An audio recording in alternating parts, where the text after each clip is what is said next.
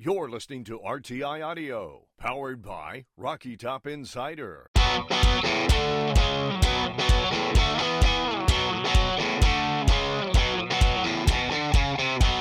This is Pancakes and Bacon with VFL, Kyler Kerbison, and Reed Bacon.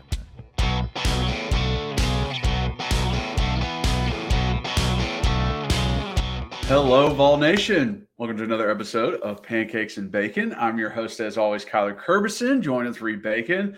We have a great one today.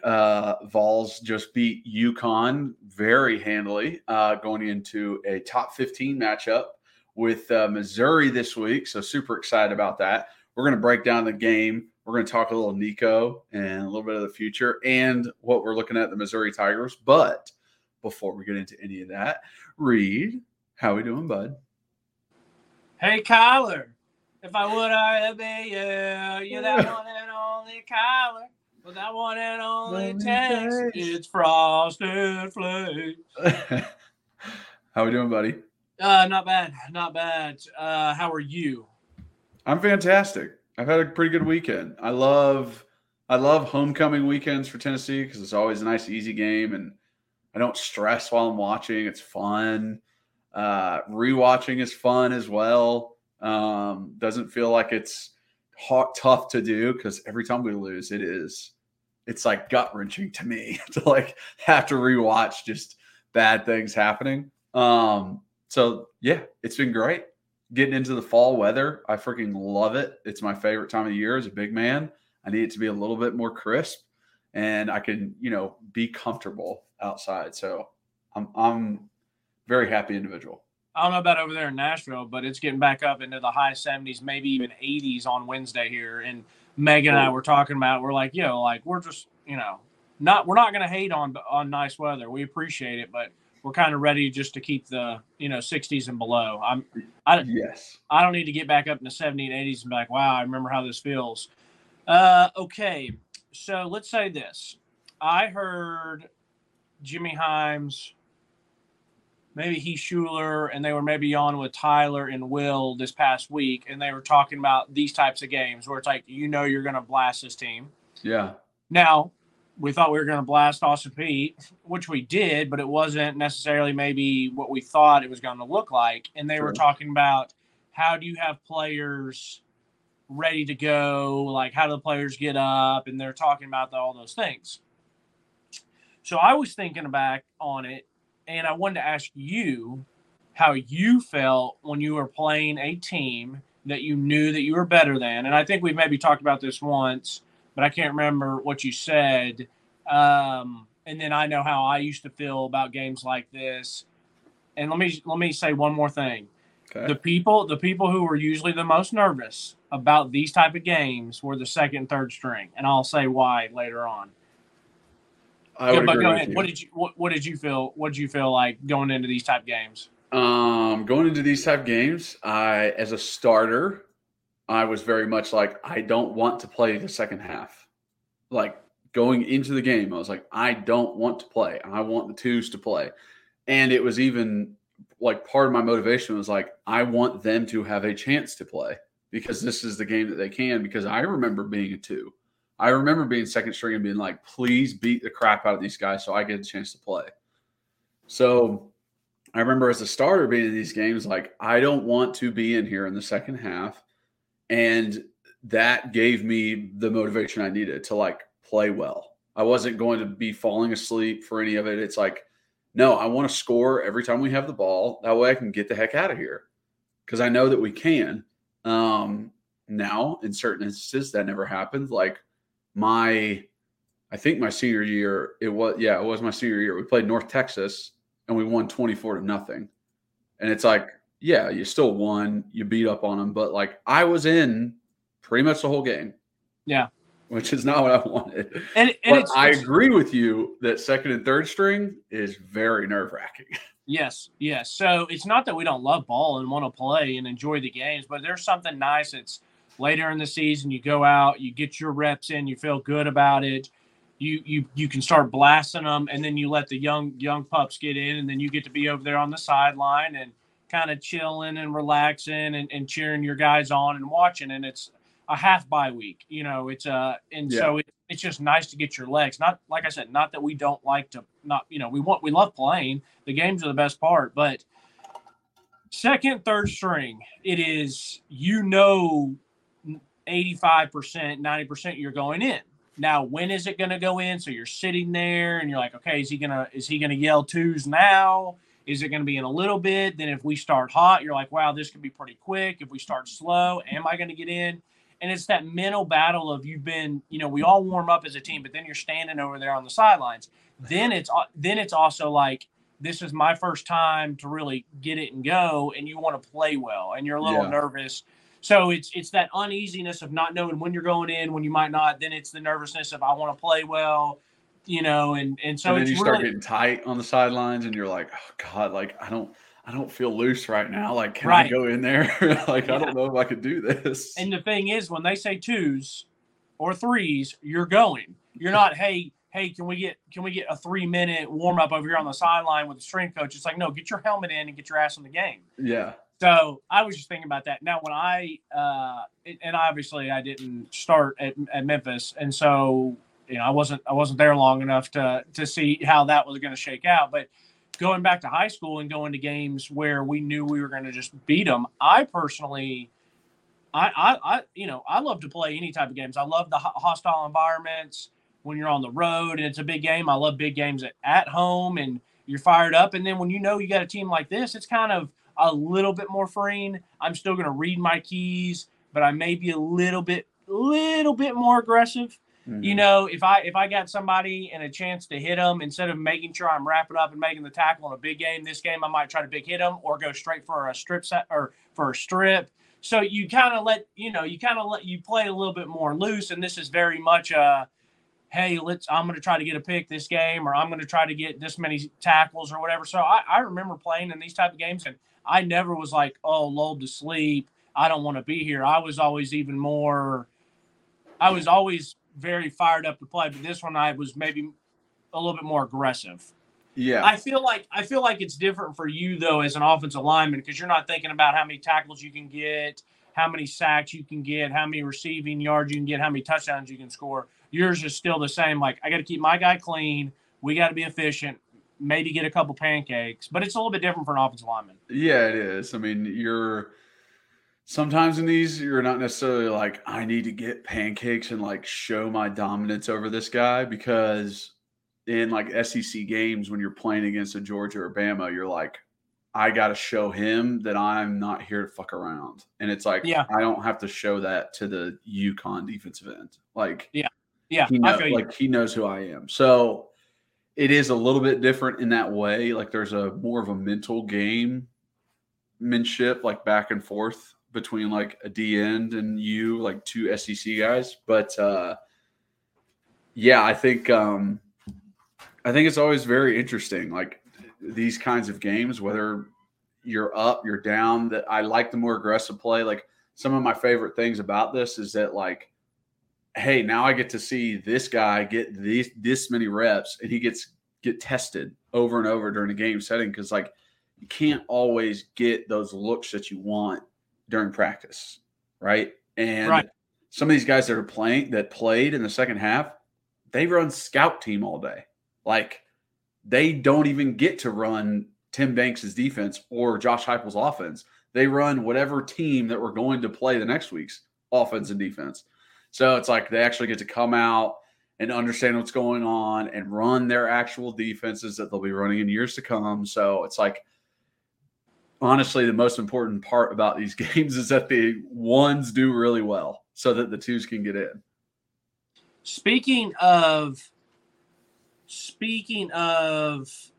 getting the twos in and getting the threes in, we were able to do that, and we were able to do that because we blasted UConn. And I say it's funny that we blasted UConn because we had some UConn people talking a little stuff at the pregame. Now, I took the liberty to rewatch the video a few times, and luckily UConn's players were wearing their warm-up shirts that had their numbers on the back. So I said, this is interesting.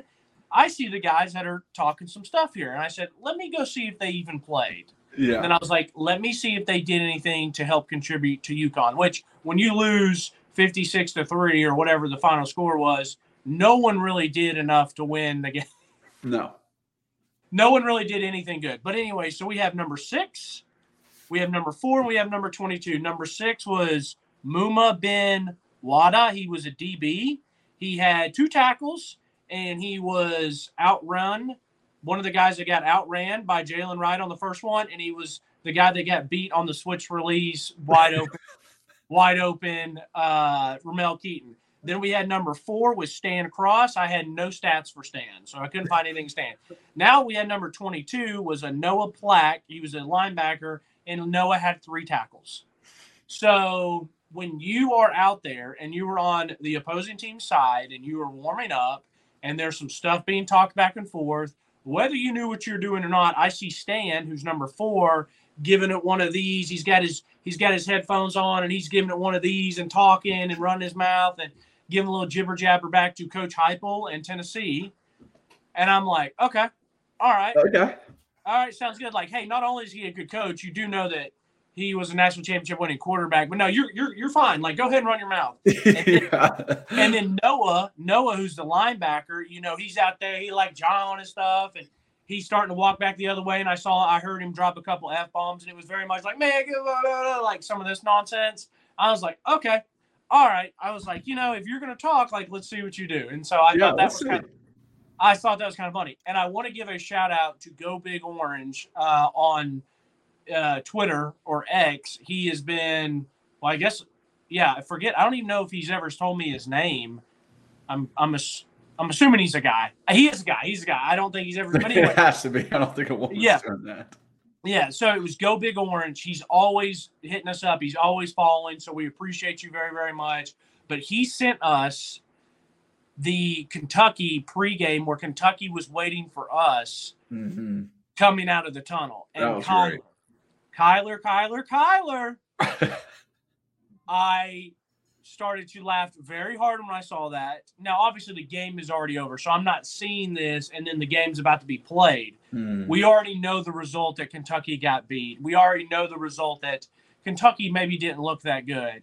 And I was sitting there thinking, as a Tennessee player, I would have loved nothing more than to come out of the game, and there's the kitty cat sitting there waiting on me, trying to stare me down, saying a little something. I would have made sure that I casually slowed down to come through them and let them know what was about to happen. Now, how do you feel when you saw that? I know that got you juiced up. Oh yeah, it got me fired the fuck up. I would have been all up in Buddy's face. I would hope that some defensive end or defensive lineman was standing over there, because that's the first person I'd run to. You leading into the week, you memorize everyone's number, memorize who they are, what their moves are. As an offensive lineman, you know who's on that D line, who you're going to go against. And if I saw one of those defensive linemen that if they were trying to stand out in front, oh my gosh, I'd give them a nice little shoulder as I ran by and be like, "Fucking bitch, like get ready you're ready for this ass whooping, motherfucker!" Like, yeah, I would have been all up in their face. I was so happy that he sent that. And then I saw someone else tweet something out, or maybe it was actually the Tennessee Vols, like the actual Tennessee football, that put out the video recap of the Kentucky game. And it was showing it was like they do their smoke and they were playing Waka. And like the whole stadium's supposed to get hype, but our sideline was just getting dumb hype. And all I could think about was me and you when we play anything together and we're just getting it, bro. Like, Kentucky's trying to get their fans fired up, and all they're doing is just getting Tennessee fired up. It's like Austin East. Yeah. When we were in high school. let me say this. So it was our senior year, and it was actually my first game playing middle linebacker. So I'm juiced because I've always played either safety, corner, or outside. And unfortunately, someone got injured, but I was pumped to play middle linebacker. I mean, that entire week when Coach Corm came to me and was like, "You want to bump inside?" I was like, "Coach Corm, do I want to bump inside?" Put a 53 on my chest. I got this. No, I had 27, bro. I was all in. I was all in. I was just thinking. I mean, I think I watched Al Wilson highlights all week getting ready for this game. And it's Austin East, so it's a good game of ours. We'd had some back and forth rivalries with them. So I'm juiced. And I'm like 195, 200. I don't care. Like this is what I've been dreaming for my entire life. Yeah. And it was so funny because what we were just talking about, Austin East, when we started making our way out, we usually let the opposing team go first. They go to kind of their sideline, and then we'll come in. Well, we went ahead and went in, and then Austin East was coming out because they were coming out late. And so we're standing there, and they start coming and, like, stopping at us, like, kind of like, hey, what's up? Like, what are we doing? And I remember there was a couple of them that stopped, and a couple of them were offensive and defensive linemen. You know, most guys play both ways. And I'll never forget number 75, and he comes and he stops, and he just starts, or he's John, and he kind of stops in front of like a younger, smaller, like freshman. And I come out, and I'm getting in Buddy's face. I'm like, yeah, like, and so it was very much that Kentucky, Tennessee, you get to see him before, and I'm not going to repeat what I said. But I basically was like, I said a few things. I was like, you play, you even get snaps around that type line. And he tried to be like, yeah, like I'm going. So as a linebacker, when I get on and I see that he's a guard, I was like, okay, 75 is about to get his next snap back. Yeah, great. And it wasn't like first or second play, but it was definitely like first or second series. And I caught him and just like let him know. And needless to say, that's something that I will always remember. No one else maybe ever seen it, but I know that he knows what's up. Oh, yeah. Oh, you remember those little personal vendettas. Hey, whatever you got to do to motivate yourself for a game, do it. I couldn't agree more. We're sickos. The stuff that we have to go through, I mean, honestly, though, when I saw Kentucky do that, I immediately thought about when Austin East did that and they started saying stuff to us, and I was like salivating at the mouth. And so I was just talking stuff to their whole team as they ran by, and then we ended up getting the win. And your boy was player of the game on defense. No big deal. No, we do. We don't have to talk about it. We don't have to talk about it. I still have it. It was like 15 tackles, a couple for a loss, like 2 sacks. We don't have to talk about it. I also played offense, had some receptions. We don't have to talk about it. Well, good, because I don't want to talk about it. Oh, God. Listen, you were Mr. Football. You were 4-star. You got all the offers. Like, let me just have my moment. You got it, bud. You got it. Hey, hold on. I got to go get the Player of the Game award. I know where I am. Yeah, go get it out of the closet. It's like right here. Oh, look at this. Whoops. Didn't mean to have this in front of me. Oh, goodness. Okay. Let's jump into it. Let's actually get into this game. What'd you think about the big plays? So offensively, absolutely love it. You're doing exactly what you should be doing. This is what you expect. You don't expect the first half versus Austin Peay.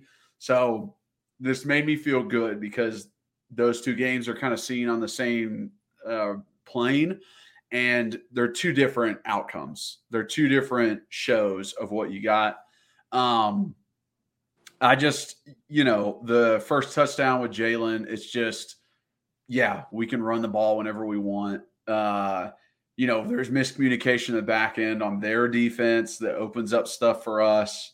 But I loved clean football, no turnovers, really not a lot of bad penalties. So I was super happy. Keep running the ball. I loved some of the wrinkles that we threw in. There were some play calls that I was like, oh, okay. Like, yes, let's get the ball to Castles. Yes, let's do this. And we can kind of get more into that. But overall, I thought it was really good. I thought Joe played a good game. And, it was a manageable game. It's not like Joe had to do a lot, but he did what he needed. And there was no chance UConn was stopping this offense. And one of the things I love the most, I thought we got back to being a fast-paced offense. Felt very muted versus Kentucky and maybe even Bama, that it wasn't necessarily We're up on the line. We're up on the line. Go, go, go, go. But this one, it very much was. Like, as soon as buddies got tackled, we're lined up and we're running a play and not necessarily, oh, look at the sideline. What can we do? Da, da, da, da, da. And that might just be like, hey, we're playing Bama. I want to see what defense they're in before we run a play. Right. By Heupel. Right. Just as simple as that. But I did like going fast because I thought it gives us a lot of an advantage. So I thought, speaking of Joe, and I'm not allowed to speak to Nico, Kyler already told me I can't talk Nico until we get to the Nico part on the side. Offensively, to start it off with that long run, that really reminded me, and it's not fair because it's not that I think he's slow. I think he's fast, but I think that how hard he runs and his break tackles, I think of Jalen as just an all-around back, maybe slightly more of a power back, but dude was a track runner in high school, and it can blaze. And so that was very typical of him. Get it. The blocking's good because Cooper and Ollie had a double team. And then Coop worked up, got his block. Jacob came in, got his block really well. Yep. Ollie ended up dumping and finishing for a pancake. Jalen breaks an arm tackle, and he's still quick enough and fast enough to kind of get his composure and then house call it. Yeah, I think the 0 to 60 was the most impressive part. It was nice, and I'm like, dang, sorry, Jalen. Not that I have ever thought that you were slow by any stretch, but I see Dylan come in, and I'm like, Dylan's really, really fast, and Jabari's really, really shifty, and it's like, kudos, Jalen. It's nice to see you burn it, and that has to be a great feeling of when you're out in front of everyone, and you're just leaving people. I mean, that has to be a super dope feeling to be able to go 80-something yards. It was a great feeling for everybody. I know every offensive lineman was like, yes, 2-play drive. I love that. Right. Then that Ramel catch was probably a more difficult catch than the one he dropped against Virginia and the fourth down that he dropped against A&M. Was that A&M he had that bad drop on the fourth down? I think so. Yeah. So this one is more difficult in the fact that he was that wide open. He knew how wide open he was. Now, it was a perfect ball from Joe. Joe could not have walked down there and handed it to him any better. But knowing you're that wide open, it's we've talked about it before, it's a wide open layup in basketball, and everyone's in the gym watching, and you just lose your fundamentals and just brick it. And so the only reason that someone could argue that catch wasn't as hard as those other ones is because it's UConn. And so maybe in his mind, there's a little bit more pressure early in Virginia, a little bit more pressure in the A&M game. But when you're that wide open and you're just here catching, and he didn't body catch it. He did catch it with his hands. And over the shoulder, still did over the shoulder. A lot of times guys turn around. Yeah. And so it was good to see him catch that one. Just a couple of the other ones, and then we can go because I know we got some other stuff to talk about. The blocking on Joe's QB sweep was perfect. Castle caught him a body that he lifted a guy off his feet. I don't know if you saw it. The guy did not get pancaked, but he definitely realized that he got smacked and was probably like, oh shit. Everybody on that play got on top of the defender before the defender understood. Everyone they all reached him. They got on top of him first. And that's, like I said earlier, it's credit to how fast you're going. How fast your offense is going. They weren't even ready for it. And defensive end was reached. Castle was out on the guy. Ollie had got up to linebacker. It was like everyone went faster. Jalen had the one free guy, and he was going out, and the guy tried to jump inside. So all Jalen had to do was get a hand on him, and Joe literally walks in. I could have done without the Cam Newton Superman. It's like, hey, we're playing UConn. You just walked in, didn't get in touch. We don't need to reveal any Superman stuff. But Joe can't help himself. Yeah. The ball to Squirrel might have been one of his best throws since he's been. It might have been one of the best throws on the post. On the deep dig, post. That might have been one of the best throws he's ever had in his life because that is a long throw, and he hit Squirrel one step in front to keep his momentum. So I love those plays. I would love if we could complete one like that against an SEC opponent not named Vanderbilt, but if we could have one coming up next week against Missouri, or just to see that as a thing of beauty, and I would like to have one not necessarily on UConn. Other than that, offensively, it was a nice day to get your stats. Caleb Webb and Castle getting tutties. I'm not talking about Nico. I didn't say who threw them, but no, or Caleb Webb had a nice catch. I'm sorry, Castle was the one that had the touchdown. But anyways, they, like you said early, man, they did what they were supposed to. It was a little sloppy at the beginning with some flags on offense and defense, but it was what we were supposed to do. And I'm kind of ashamed of myself. I woke up that morning, I looked at the spread, that it was Tennessee 9.5 first quarter and the 35. And I guess Austin Peay had me spooked a little bit. I just was a big baby and didn't bet it. And I should have learned my lesson that Heupel's at home. We're playing a little bit better now. Trust him. What'd you see on defense? Well, before we hop into defense, I just want to talk about plays on offense that I really enjoyed. There was an empty set. Not set. So it was set with Jalen in the backfield. He motioned out, and they got him the ball. And it ended up being just like an 8-yard gain, right? He made a guy miss. There was some blocking on the outside. But they motioned him out, and he was kind of in his motion when we snapped the ball, threw it out to him. I love that to get Jalen in space. And I also love it because it's one of those plays you can work something off of, and a quarterback draw would have been perfect off of that play.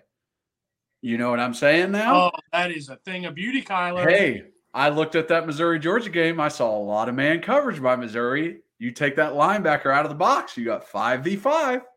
I like where you're going. Yes. So those are things that I'm noticing. I'm like, oh, okay, I really like this. There's another one before the half that I'm pretty sure it was before the half that Castles is leading up inside as if he's doing the same blocking that Jacob Warren did on Jalen Wright's touchdown, the exact same. And what does he do? He just splits the linebackers and goes straight, and it's just a dump pass to him.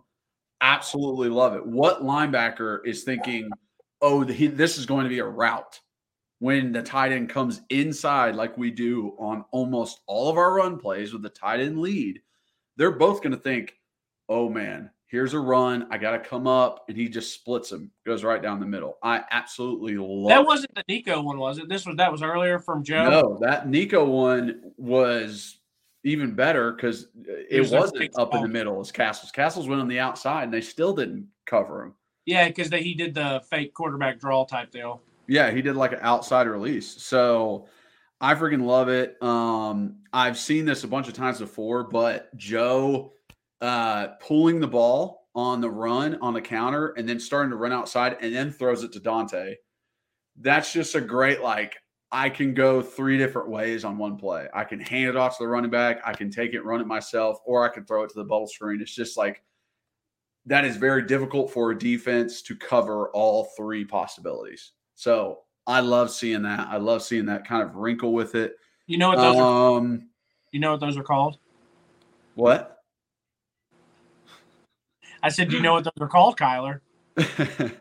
I'm trying to think if there's any others that I was just really liking. I literally drew a heart on my notes next to that Castle's little pop pass when he faked the thing. So I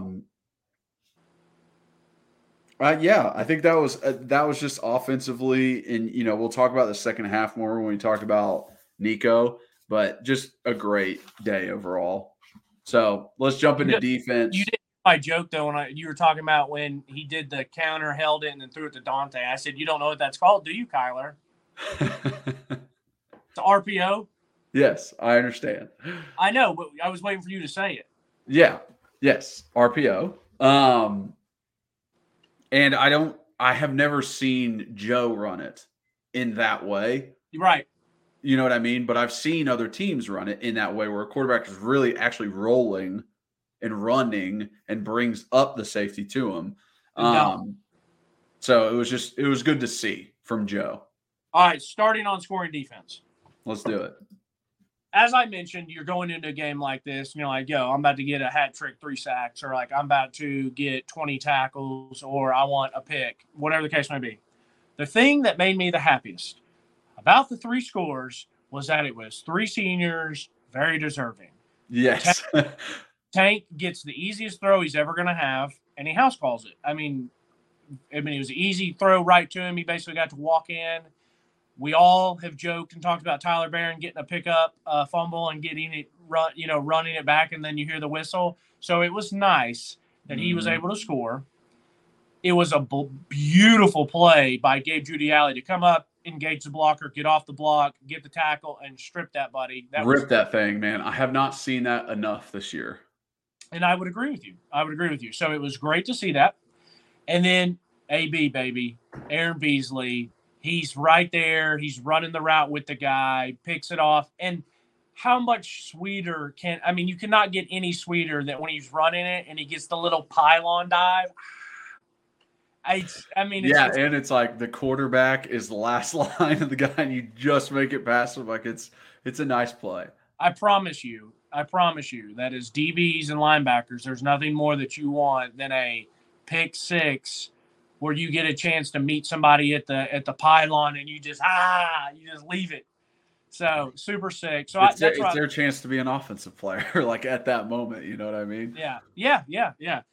Only other thing is on defense for me, Elijah Simmons, he had his little stretch there where he was playing bully ball, and I thought it was funny where Derek Mason was laughing. Derek Mason, the old Vandy coach that was calling the game, and you just can't help but see big Elijah Simmons in that number 10 just like, and it was just awesome to see. And did you see when he peeled back? And yes. I was nervous that he was going to hurt RDB, which I don't even remember. Dude, he laid that guy out. And then I love this Elijah. This is the Elijah everybody's been waiting on. I know. He was just going ham out there. I know. And my mom and I were watching the game together at this time. Or I had been watching it, but she came in and was sitting there eating. And I was like, Mom, look at number 10. And she was like, golly, that's a big boy. I said, yeah, I always think it's funny because whenever I see his helmet, I get anxiety and claustrophobia for him. I feel like he's not going to be able to get his helmet off and he's just going to have to live in it. And so I was explaining that to her. His face mask is like this far away from his. It's like 2 inches away from his nose. I know. And then I was telling my mom about when we would go to practice and how bad we would feel for all the defense linemen because of Rodney Garner. But then you would just see big Elijah, and he just waddles, and he's just. But I loved it when he peeled back and got that big hit. And like I was nervous that he hurt our own guy, but then when he was coming towards our sideline and got his big paw up, and then he's rumbling, then he falls, and it's just like the most adorable thing I've ever seen. And then he gets up and he does his the bull celebration. Yeah. That was great, dude. I know. And my mom saw that and she's like, he's doing his feet like dogs do after they go to the bathroom. And I was like, that's his celebration. Thanks, thing. Karen. Yeah, I'm sure he would love to hear that. Yeah, and I was like, that's his little celebration. But anyway, so it was great seeing that. It was nice to see a bunch of young cats in there flying around.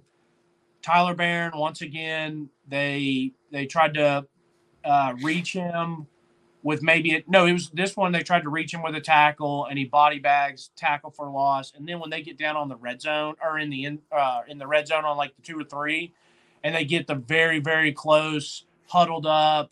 2 plays in a row, Elijah just making a massive pile. That's what happened. First play, they try to run it with the defensive lineman. Elijah takes 3 dudes in the middle. And then the second play, it's a late snap by the center. Elijah's on it again, takes 3 dudes, and both guys on the outside, just Tyler and Pierce meeting. Well, the thing about that is, too, on that one where they were saying it was a bad snap, if I'm not mistaken, Elijah was not only inside, but he was over the center. So he could have been the reason that there was a bad snap because the guy's worried about getting his hands on this, and then right when it snapped, Elijah's pushing, and he can't get it back to him. But the fact that you had Elijah and Karat both body bag the middle, and then you have Tyler Barron and Roman Harrison on one side, James Pierce is on the other side, and that was just that was kind of like a little that was just kind of an example of what that entire game was. We're just better than you, we're bigger than you, we're stronger than you, we're more talented than you. And so that was really funny. It was just dominant to see that. Ricky Gibson with a great stop on 3rd and 3. Your boy comes up, he reads the play well, his eyes are in the right spot, then he makes a tackle. I loved watching Ricky. That was something I wrote down too. It was like, test him more. I was like, throw it to his side more. You know, he ended up with a PI on one, and every single time, like even the PI play, I'm like, here's a good learning opportunity. Here's a good learning opportunity. Like, here's another play for Ricky. Like, just put on his belt, get better and better, because I have such high hopes for him that it's like I want him to be a great SEC shutdown corner for us. I'm telling you, I have high hopes for him and Jordan Matthews. And so but like I said, I love seeing some of the young cats come in, getting their opportunity. I personally feel like whether it was some of the backups who were walk-ons who have been in there for a long time, like number 35, I think it's Will Brooks. Will Brooks, yeah. Every time that he gets his chance in the game, whether it's special teams or two great plays at the end. Yeah, that's what I'm saying. And I've mentioned on here before, when I go to practice, he is very much always doing what he's supposed to. He's always in the right play, and he's always kind of like making plays here and there. But then you get Cam Seldon in there. You get Khalif in there. You get some of the other offensive linemen in there. Like I said, you got other receivers. Anytime some of our, older statesmen who are walk-ons and have been around the program, or our younger scholarship guys, they all seem to at least be ready, meaning the moment's not too big for them. In my opinion. I don't know what you think. No, I agree with you. When you see a bunch of stupid penalties is when you're like, oh, they're not ready. Like, they're not mentally prepared. And they didn't have those. And let me say this: stupid penalties or blown assignments or missed things. That's where you get that. And like the first drive that we saw some backups on offense in, they go down and score. So it's like, the defensive twos come in and there's still only 3 points on the board. Like, they don't let up any points. So it's really good to see. Obviously, there's a drop off when you go from your ones to your twos to your threes, but the guys are still out there playing. And, we want to kind of poo-poo on UConn because obviously they scored only 3 points, but like, I thought a lot of their offensive play calls was pretty inventive. Like, to bring those two tight ends out of the backfield, they use that Jolly guy a lot. I think he's a really good player. Like, I wouldn't mind if Heupel freaking got his ass to the transfer portal and brought him over as a little freaking flex tight end. But like, I thought they were trying as many things as they possibly could, as many trick plays as they could. They were all these motions and formations and, just trying a ton of stuff. And it was kudos to our defense for like holding strong. We got beat on the one double pass. Some guys bid on it, but like overall, it was just good defensive play. Yeah, it really was. And that sounds a little not bad, but it sounds a little misleading because we got beat on the double play, but we didn't give up a touchdown. You know what I mean? So, and we ended up holding them to a field goal. But anyways, let's get to Nico, please. Can we get please to Nico, or you got more defense? Well, I wanted to go through my notes. Go through. I'm going. Just see if there was any. One thing I did write down. It was like the very first thing that I did write down. I was like, I know that outside zone is what you guys like to do, UConn, but it is not your friend versus our defensive ends. It is not going to work for you. Tyler Barron, Roman Harrison, James Pierce are going to push your tackles into the backfield, and it's what they did all game long, and there was no running lanes on outside zone. And little foreshadowing, Missouri is an outside zone run team, so love that. Please tell me we have to set the edge. Yeah, big time. Let's jump into Nico. I think that's a good defensive talk. Let's jump into Nico. How are you feeling about it? I think I can speak for most Vol fans when I say I am fucking excited. You don't want to hear me go yet, so let's hear the former Vol. I want to hear when you were there and Josh Dobbs hadn't started yet, if you can remember anything in our childhood, how excited you were, or anything since you've been gone. Has there been a player that you've been more excited about? In any of those phases? Was there anyone when you were, it could have been you were there 5 years. It could have been someone that was in your class. It could have been someone that transferred in. It could have been a recruit while you were older or younger, whatever. Or like I said, when you were a kid, when I was a kid, or since you've been gone. Is there anyone you're more excited to watch? No. I would not say there's anybody more excited. If there are guys that I can think back on that I'm like, ooh, I'm ready to see what he can do. Right around my time, Bryce Brown at running back, when that was the year before me, that was Lane Kiffin year. I was like, this guy's going to be an absolute monster. I remember watching his high school highlight tape.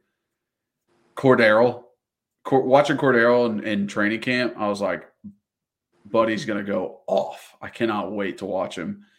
I was very excited about Jalen Hurd when he first got there and was a freshman, and he played right away. And I just loved his mentality as a running back. And Alvin was doing silly shit at practice that you saw, and I was super excited to see him on the field. So there's a few guys, but I don't think it's been anything like this, because in these kind of scenarios, when you sign a 5-star and he comes in, it is very much like he's playing a lot, or he's playing right away, and you don't have this sit and wait for a lot of these types of guys. And that just makes the anticipation so much more. And then I just see him out there, and I see him moving around in the pocket and stepping up and rolling out when he feels the pressure. And keeping his eyes downfield. It's just like, for how bad freaking Garantano was at staying in the pocket, Nico is that good at leaving the pocket. And I'm just very excited for what he's going to bring. I like the fact that Cooper, Jeremiah, Spraggs, and Mincy all stayed in the game for Nico's first drive. He had 4 out of 5 offensive linemen. He had Castles, who's a starter. He had, I don't know if they had changed out Cam Seldon in at running back yet. I think he still had like Dylan Sampson in there. So it kind of gives him. I think Cam was in there his first drive. Was he? It kind of gives him just like, hey, I'm not giving you the scrubs right now. You're still with the one, so you have protection for a little longer. You can keep your eyes downfield a little bit more. You're not nervous about the rush. So I loved that, and everything I saw out of Nico. I don't think his touchdown to Castles was supposed to be a fake draw. I think he literally was like, oh, time is slowing down. Like, maybe I go, and just did one of these real quick and was like, wait a second. Castles is open, and stood back up and threw it. Like, I think it was just Nico playing ball in that moment. Wait, you think it was actually a quarterback draw call? No, that's what I'm saying. I don't think it was a quarterback draw call. I don't think it was like this, like, oh, fake the draw and then pop it over the top, like fake the draw so the linebackers come up. No, I think it was just Nico. He's in the pocket. He's like, oh, I might have to take off, and he steps. But that is an example of how good he is at keeping his eyes downfield, is that he stepped forward as if like, I'm going to have to run, and still noticed Castles and was like, oh shit, I can still throw it to him. Stood back up and let it go, and it ended up being a touchdown. It's just those kinds of things you don't necessarily teach that. Like, that's just him being a football player. So here's my thing with Nico, and I've thought about it. So I've never been a big recruiting following type person. When I was younger, I would listen to sports talk, and so if they were talking about somebody, then you might hear about them, and then that would be the extent of it. Like, oh, I remember the name Kyler. Like, I'm just using you example. Like, oh, I heard the name Kyler Kerberson. He's a 4-star from Louisiana. He's supposed to be a really good offensive tackle when he gets here. And so I'd be like, okay. But then I would never like do any research or anything. I may look at a quick Rivals photo just to look at the other offers, but I was never really keeping up with it. And when I was young, And then I got a little bit older into high school, is about that same vibe. So that was middle school and high school. Then probably in college, when I was done playing, I would listen to it and pay attention to it a little bit more, maybe watch some highlights, but I never really got myself too excited. There was a couple people that I would get, kind of excited about. And Jalen Hurd, I was like pretty pumped about, but it's a running back. And it's not the 1990s really where you're going to just be in the I formation and pound it. And you can have a Jamal Lewis just take over, or a Reggie Bush take over, or all these, great running backs in college. So it's like, okay, like I'm excited, but it's still a running back. Eric Berry, I think I was still a little bit younger, but then I like pooped my pants and loved him like all Tennessee did once we saw him basically one time. So for me, there wasn't anyone that I was just like super, super stoked by. And when Nico came in, we were excited, but I didn't really let my excitement get crazy until we saw him in the orange and white game and saw a little bit of the things that we've now seen even more of. Yeah, the skill set. And the last thing is that reason that my excitement is so much for him is because he is a quarterback.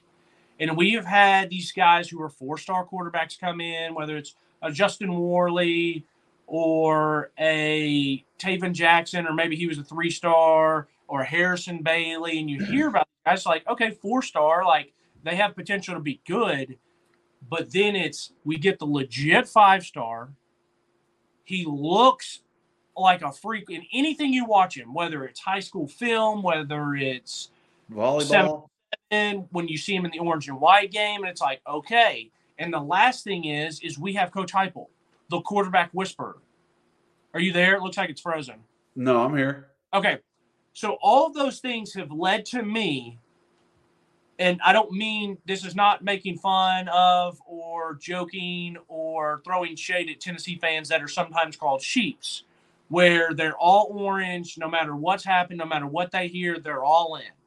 And there's something to say that's like, kudos. Like, you're a fan, you're going to be all in. But for me, I try not to be sheepish. But I could not be more excited, more sheepish, more drinking the orange Kool-Aid than I am for Nico. Yeah, I am. I'm trying to temper expectations, but then I'm like, why?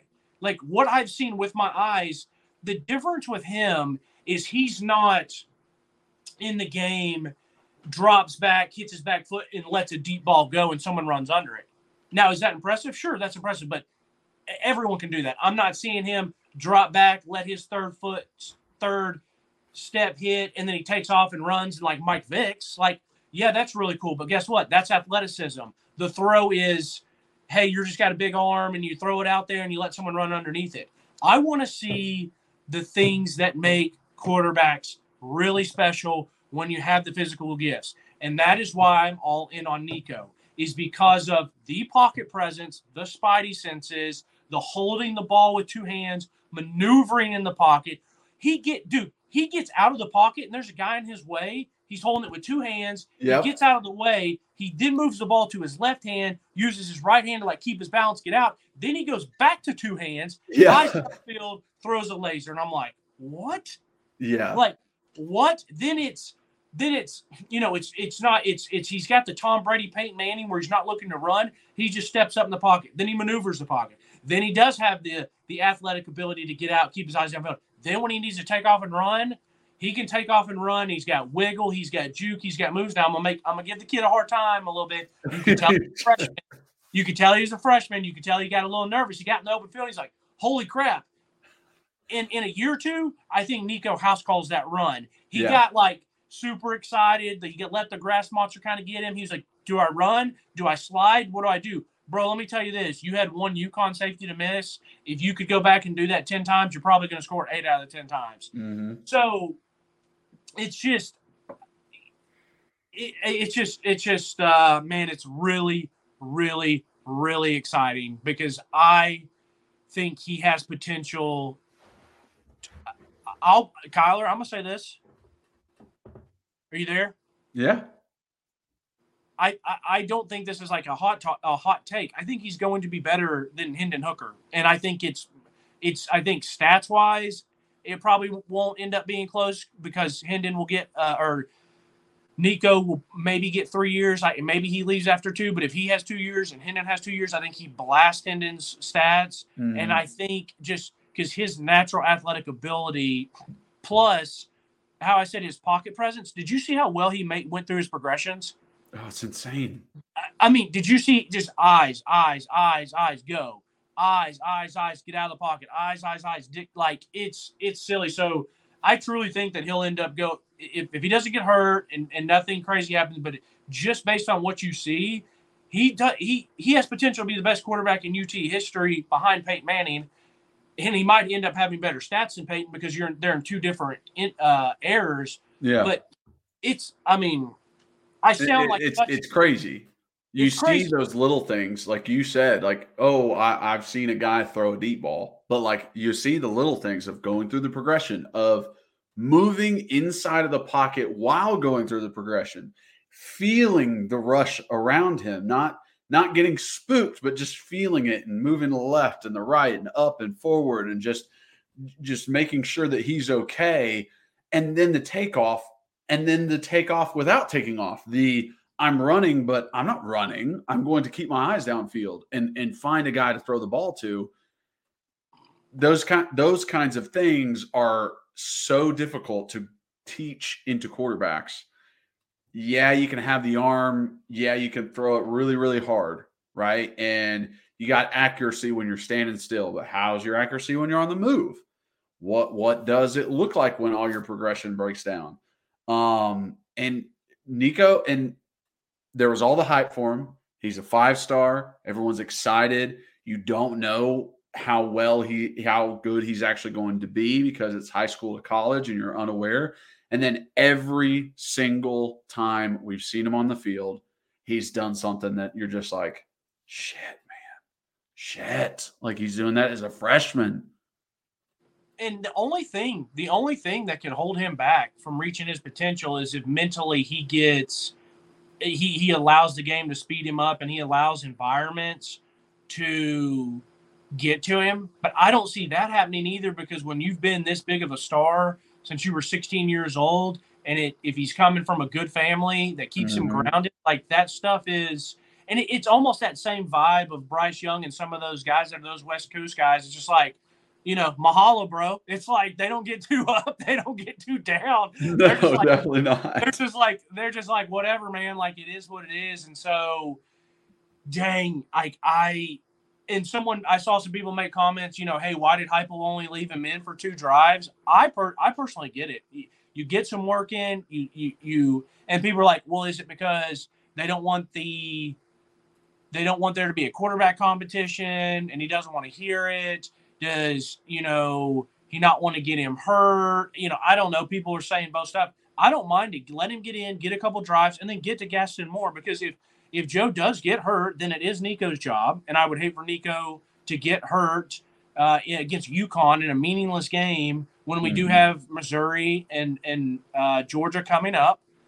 And, football, one snap away seems really far away until it's that one play. And so let the kid get some reps. He looked good. Get him out of the game and let Gaston Moore finish it out in garbage time. So I didn't mind. Like what happened in the game, right? As you watched his 2 drives, what was happening the most? He was escaping the pocket and trying to find people downfield. That means your quarterback is running around free, and that's not like a good spot for him to be to prevent injuries. If those drives we're running the ball really well, they're driving the field. Whenever we have to pass, he's throwing from the pocket and he's not having to escape. That's a different vibe to it. Oh, I know my quarterback's safe right now. He's okay. But it's like, 8 out of 15 plays, he's moving, he's running. It's like, okay, well, that was good enough. I saw what I needed to see. Let's get the other guys in there. And it's 59-3. There's no need to really try and score again. Yeah, agreed with all those things. And why can't let Gaston Moore get in there and get some run too? You know what I mean? Nico's going to have plenty of time. Nico's going to have plenty of time. Let Gaston Moore get in there and do his thing. But anyways, it's the most excited I have ever been for any player on any of my teams. I mean, I think I've been more excited for him than I was for John Morant. I've been more excited for him than maybe any Titans player that we've drafted or signed. I'd maybe have to think about that one for a minute, but it's insane. All right.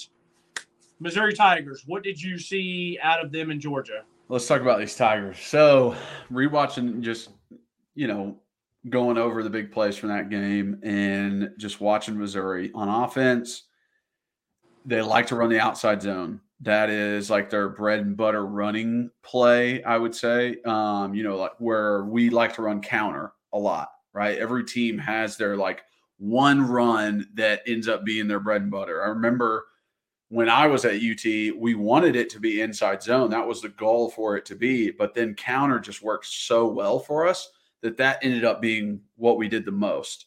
But they love a little outside zone. So I, mentioned a little bit earlier, but like setting the edge versus this team is going to be so important. And I like our D line versus outside zone. I like a guard trying to reach a 3 technique and who's ever at 3 technique for us. I like Bryson Eason fighting across the guard's face, Omari Thomas, Omar Norman Lott, Karat Garland, Elijah Simmons even. I like that. That matchup to me as a defensive coordinator or a defensive guy, I'm like, heck yeah, let's do that more. They've got playmakers on the edge. They've got wide receivers who can make some catches, make some contested balls. And, I mean, they make plays. Cook is a good quarterback. He can throw the ball, and he can take off. He loves to run it. They love to get him running it. And I could very easily see him being a part of the run offense. Hey, we're going to do more quarterback draws. Hey, we're going to do more option plays. Just because I don't really feel like we've seen it a ton this season of that quarterback. And, Georgia even did some spy. They did some quarterback spy just to leave him in there, just to make sure that we're doing all right. I'm not opposed to that. I'm not opposed to having Elijah Herring or Aaron Beasley be a little spy. It makes you a little bit weaker on the back end if you rush 4 and you have a spy. So it makes coverage a little harder on the DBs. So they got to kind of step up with that. But yeah, I think their offense has, done really well this year. They're an up-tempo team. So I think, our defense can kind of get a little, maybe there's more team periods this week of like going against our offense and just feeling that out. But offensively, I think they play a lot of man coverage on defense, which goes towards, hey, wide receivers, you got to make a play. When you watched them versus Georgia, it was if that Georgia receiver, running back, whoever caught the ball can make the first guy miss, it's a big game. You got to make your first guy miss. I feel like their linebackers are not that great. I think they're good, but I think they fall for play action a lot.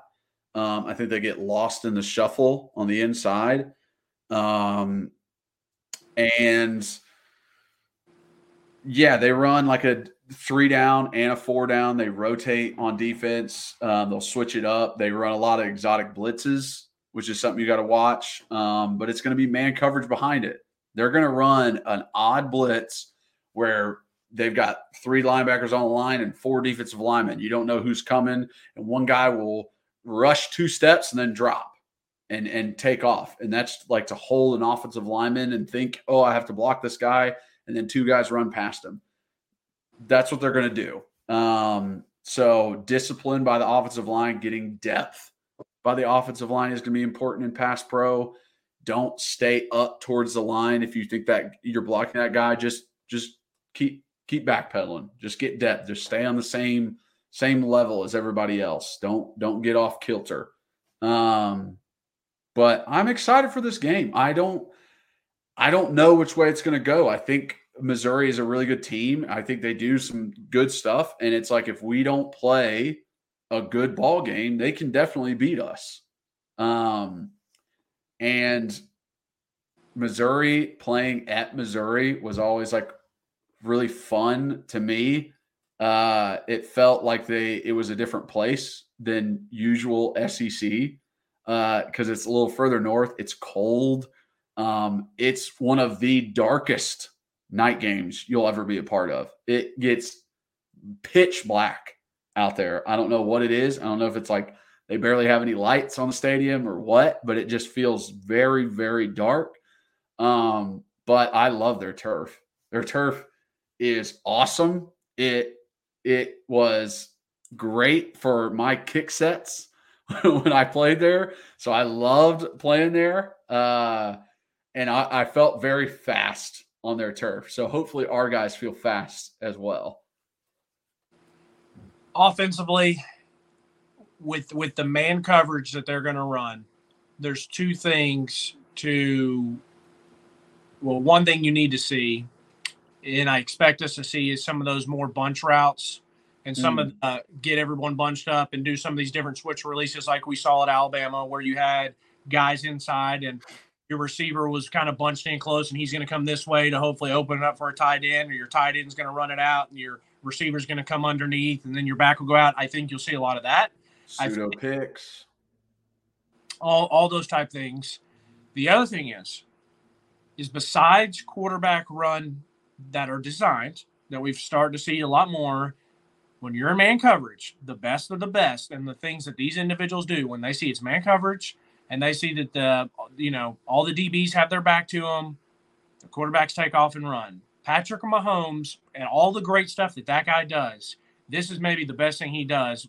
Literally, he's elite of the elite with throwing the ball and accuracy and extending plays. That guy today had a 3rd and 18, and they ran man coverage, and he almost picked it up in his stupid little shimmying around waddle, because people don't understand when you're a defensive back and you're in man coverage. My whole thing is I'm looking right here, and the last thing I'm thinking is my guy is not going to be the reason that I give up a big play or I give up a first down. So you're so locked into your guy because there's that just massive accountability. Yeah. Even a little bit more than zone. So it's like, as a DB, as a linebacker, you're turning and running, and it just gets free run. So I need to see Joe pick up some second and third down to first downs when they're running man. The obvious is now I don't need to say, hey, we have to have a good day running the ball. That's obvious. That's what we are. We're really good at running the ball. If we don't have a good day, if we don't have that, we're not going to have a good day. Exactly. So I don't need to say that we have to run the ball well. I'm saying these are the other little pieces that I'm saying we need, when I'm assuming that we will still run the ball pretty effectively. Now defensively, and I agree with you. I think Missouri's a pretty good ball club. It's weird. This year's weird because it's like, they stayed with Georgia at home, but it's like Georgia's good. They're not great because of how good they've been the past 2 years. But, I saw Kentucky go in there and Florida play them at neutral thinking, hey, will these teams keep it close? Nah, they're getting blasted. Georgia's taking this to be, hey, we might not be as good as we are last year, but we're still going to handle our business against people that maybe aren't as good as they were last year. So Missouri still was there. They played it well. It could have been a fourth quarter game if they didn't have the pick to the big fella, rumbling, stumbling. And so it's one tip ball away from, like I said, being a fourth quarter where Missouri has a chance to win that in Athens. I haven't checked the spread yet. I don't know if it's out yet because we're recording on Sunday. It might be out. It might come out tomorrow. I'm assuming Missouri's going to be favored. I would think so, by a couple points, maybe not. But it's going to be. I don't know. That might be one of those -1, +1 kind of games where it's like it really is a pick 'em. Yes. The reason you said, if not for that interception to the big fella, it's a 1-score game. Yeah. In the fourth quarter, that could have been a very different outcome. Yes, and as much as Eli Drinkowitz is pretty lame-o, good offensive mind. He's obviously got these guys playing well. They do have a dog at receiver.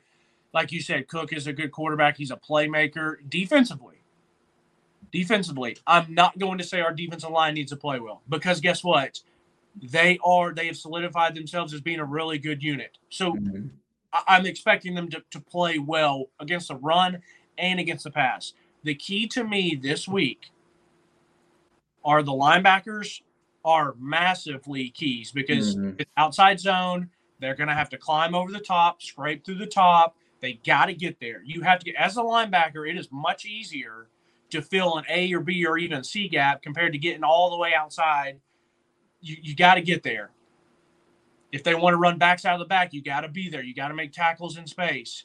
Then if they are in man coverage, you got to be there. But then if they're in a spy, you're going to have to be there. And I love our linebackers, but they're still not the most physically gifted. And that's not a shot taken there. We don't have a 6'2", 6'3", 230 guy that's like a 4'4" guy. We don't have that. So they have to be really good with their eyes, with their angles, stuff like that. And the other thing is I would say all DBs, I expect our corners, Gabe and Nico and whoever else is in there, to play good coverage and come up and tackle well. So this is a game that I need Wesley, Tamarian, and Tank to play well. I need our safeties and our nickels to play well. I need them to make tackles on the outside. Yeah, yes, they are going to have to be critical in coming up and stopping the run, especially if they do want to keep outside zoning us.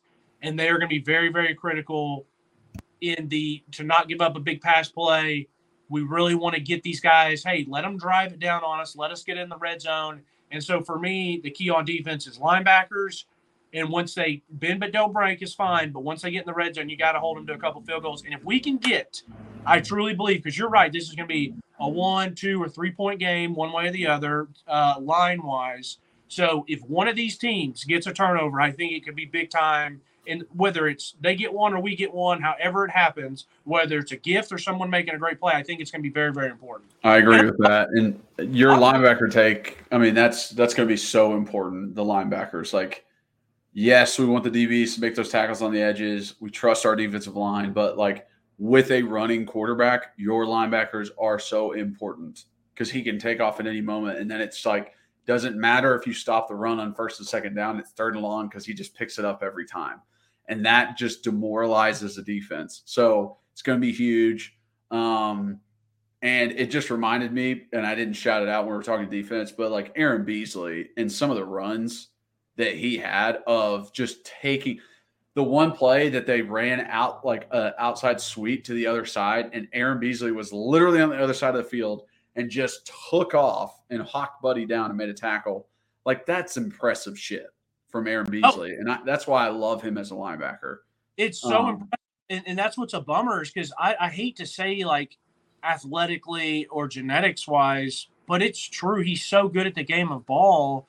But if he was 2 inches taller, 2 inches taller, 10 pounds heavier, and was a legit 4-5 guy, I mean, you're looking at a guy that's going to go first or second round because he's instinctual. He's that instinctual. He's that good of a tackle. He's that good of a player. But that is unfortunately what makes a difference sometimes. Genetics just happens to help out. But I am very excited about this game. I was a little bit nervous for the Kentucky game. I feel now that I can trust this team to show up on the road and to show up in general and start fast and play well. It's going to be a fourth quarter game, so I'm legitimately excited to see this. Obviously, I want to win, but I'm less nervous and just saying, like, okay, let's kick this thing off and let's go fight for 60 minutes and see what happens. Yeah, exactly. And I don't know if this is also like a good team we're playing, right? It doesn't feel like we're losing to a South Carolina like we did last year. I didn't want to say a game versus. I didn't want to say it. I didn't want to bring up the, hey, if we lose, because I'm still going to be pissed. Yes. But it's not going to be like, holy crap, we just lost to Kentucky. Like, Missouri's ranked. They're a good team. There's no moral victories, but you get my point. Yes. I'm with you. On it. It feels a lot different than playing those SC teams when you're supposed to dominate. Like, this is a pick'em game. This could go either way, and really just depends on how those breaks are made. And I'm excited for a competition. This truly is, besides being in Florida, Alabama or Georgia that really make the season, and those wins take you usually where you want to go. This is a slightly, I'm not going to say make or break game, but it's a season altering one, because if you win this, then that Georgia game is that much bigger. If you lose this, it's like, hey, the bowl game's going to change. Hey, that's a really, really good win if you win that they are on the road type vibe. So, instead of being nervous, like, I'm nervous to lose because I'm going to be pissed if we do. This one's like, hey, like, let's go fight. Like, this is a good opportunity. Let's go play ball. Exactly. See you, Kyler. All right, brother. I'll see you. All right. Thank you guys so much for watching and listening. If you are watching, please like, subscribe, hit that notification bell, and leave a comment. If you're just listening, rate and review, download, re-download, and follow us on all those listening platforms. Also follow us on social media at Pancakes and Bacon for our main account on Twitter, at Pancakes and Bacon _RTI on Instagram. If you want to follow Reed, it is at rbacon26 on Twitter. And then for myself, it's just at Kyler Curbison on all social medias. So check me out there. And just thank you guys so much. Really appreciate it. And as always, go Vols.